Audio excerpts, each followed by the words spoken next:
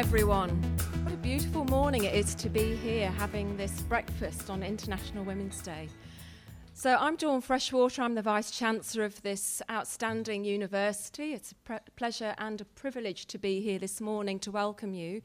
Before we get started, I'd like to just acknowledge that we meet on the lands of traditional owners, that's the Whadjuk people of the proud Noongar Nation, and to acknowledge their ancestors past, present and future. And may I take the opportunity this morning to acknowledge the resilience of those Noongar women, very important part of that culture. I'd like to also acknowledge the many special guests that we have in the room, and I can see many friendly faces and great supporters of the university. So welcome again to the University Club, and also to acknowledge my fellow presenters this morning. And we'll soon get started with breakfast and we'll hear from these wonderful women. I wanted to say a few words this morning about one or two things that I think are helpful to reflect on days like this. And we've just had an interesting start to the dialogue this morning with one of my colleagues about whether or not having an International Women's Day is something that actually is helpful or not, and something that we need to reflect on in terms of, what does it say? Does it say that we are still really working hard and still having to recognise the difference, the differentials in society, or is it actually just a celebration of all the great things and the contributions that we make? And I think there is something to be asked around that particular question, but I'm not going to focus on that this morning. I do want to say one or two words about culture. And in particular, of course, as an academic institution, I'll say something about STEM and STEAM, of course. But then I may just want to touch on technology because, of course, that's one of the things that is really challenging us at the moment, to think about the future of work and the future for our students and our graduates. And as a wonderful presenter said last week at the Universities Australia, we all know that technology is also gendered, both in its research and its production.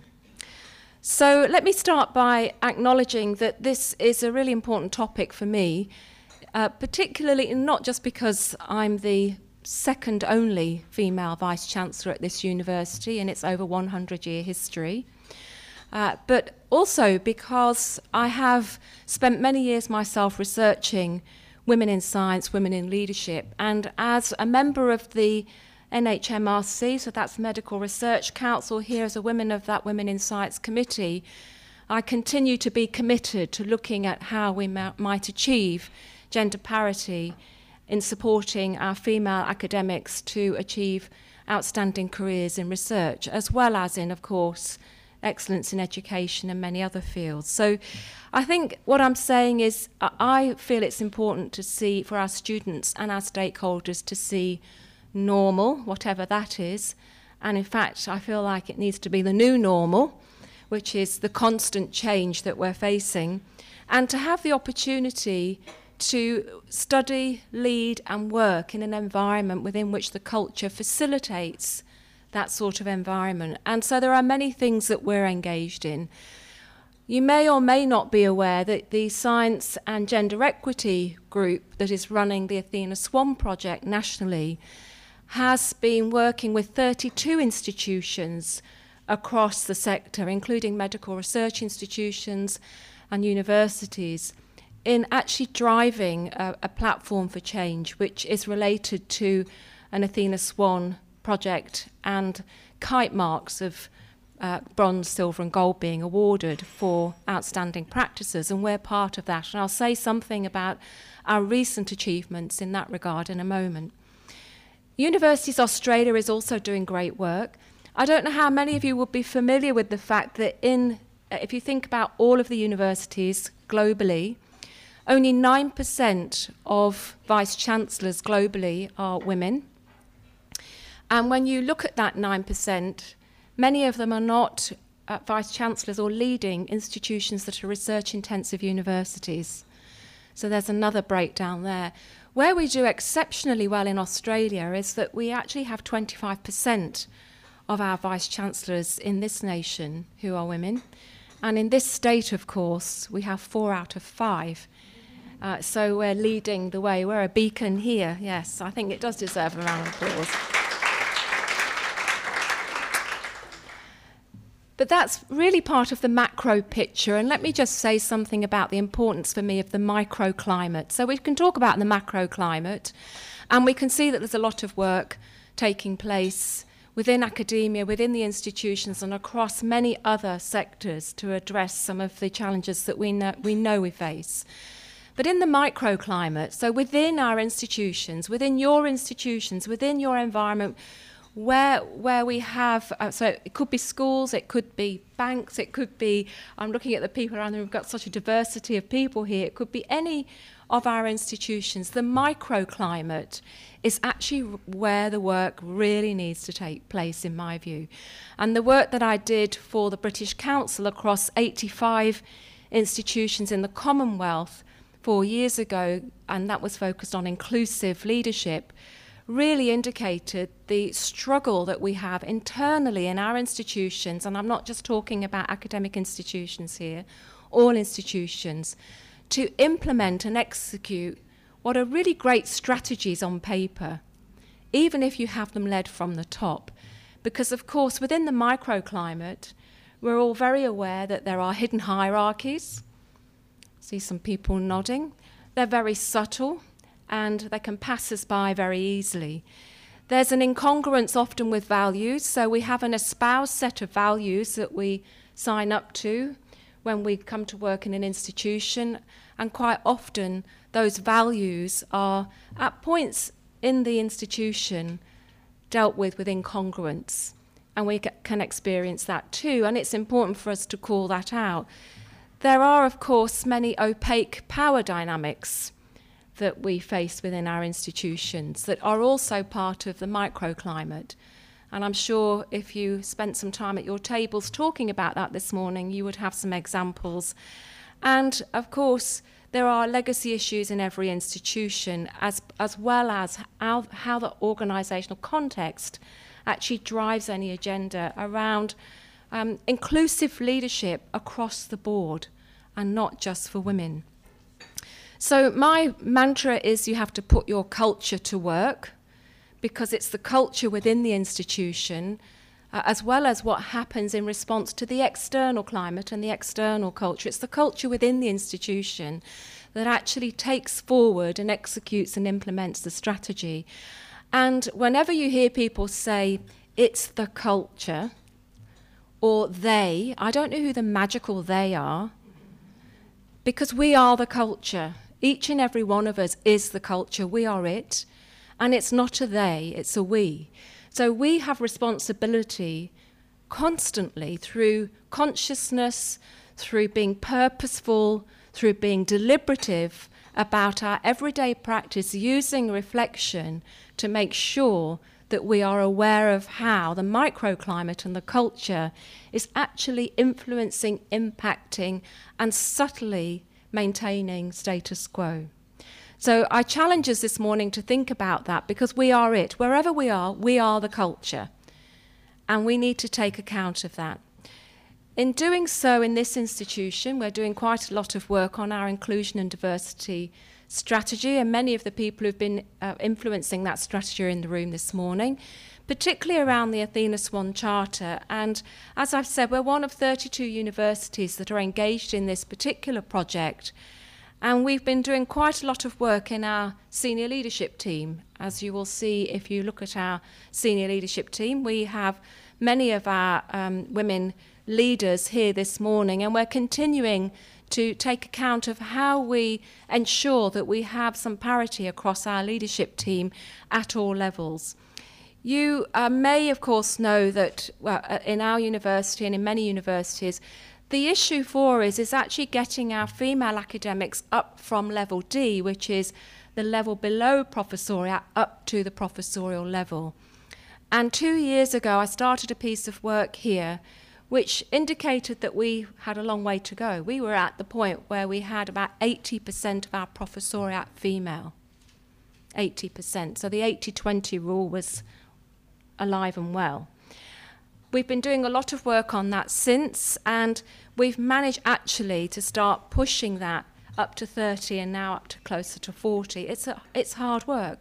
You know, when we have to go back and say this shortlist is not acceptable, we have to do much more work than this. We have to start really pushing the boundaries of what people are thinking about in terms of promotion, because that's, of course, one of the hurdles, is where people are not necessarily meeting what might be seen as the traditional metrics or the traditional role model.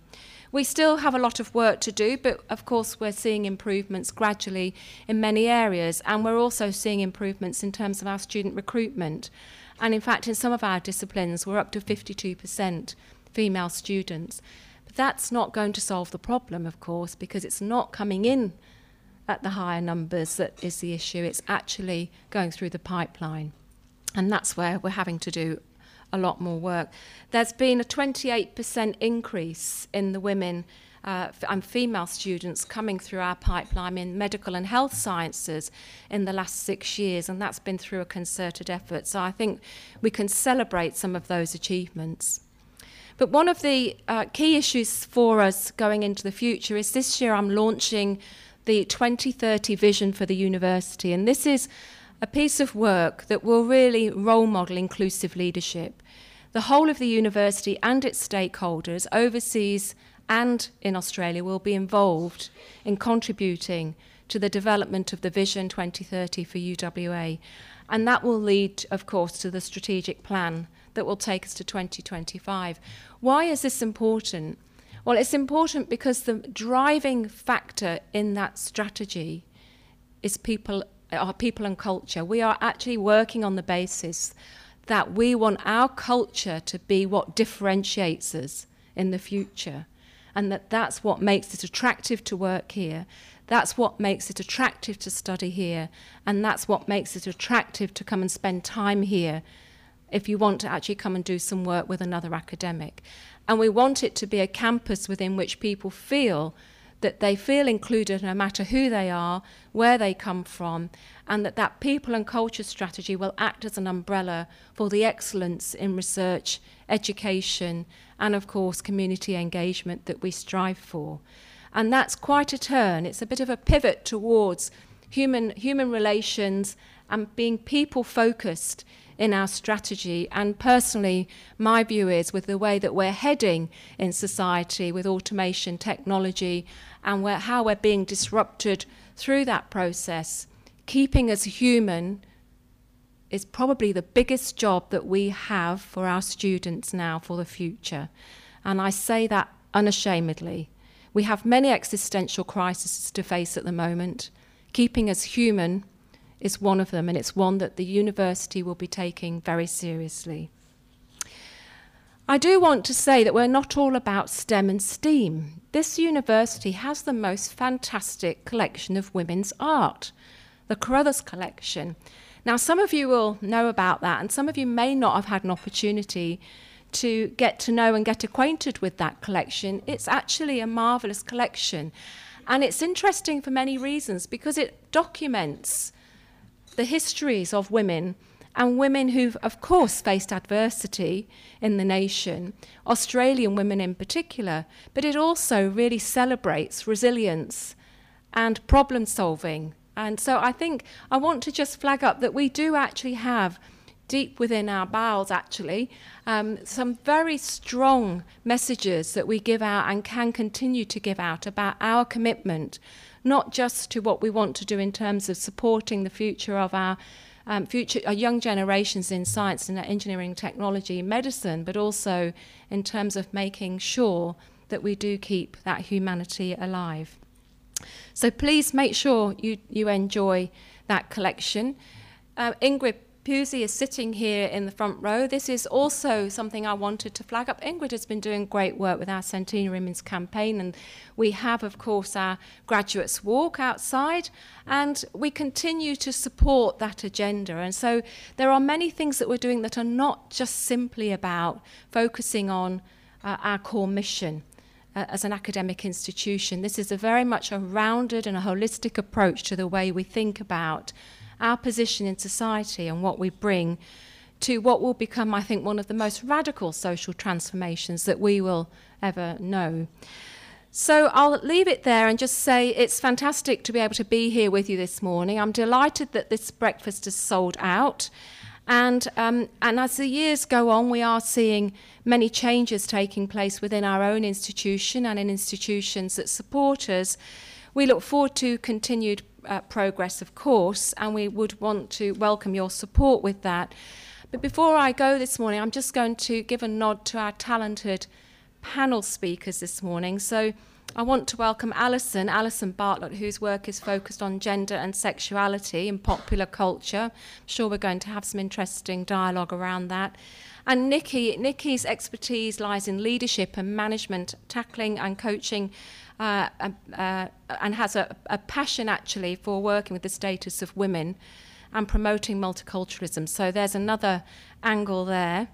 And engineering graduate, so Chris, I saw you sitting over there. Chris is an experienced executive who, there are chairs, CEO for gender equity, and Chris has been doing some great work championing that cause, but also has been supporting some of the work that we've been doing here.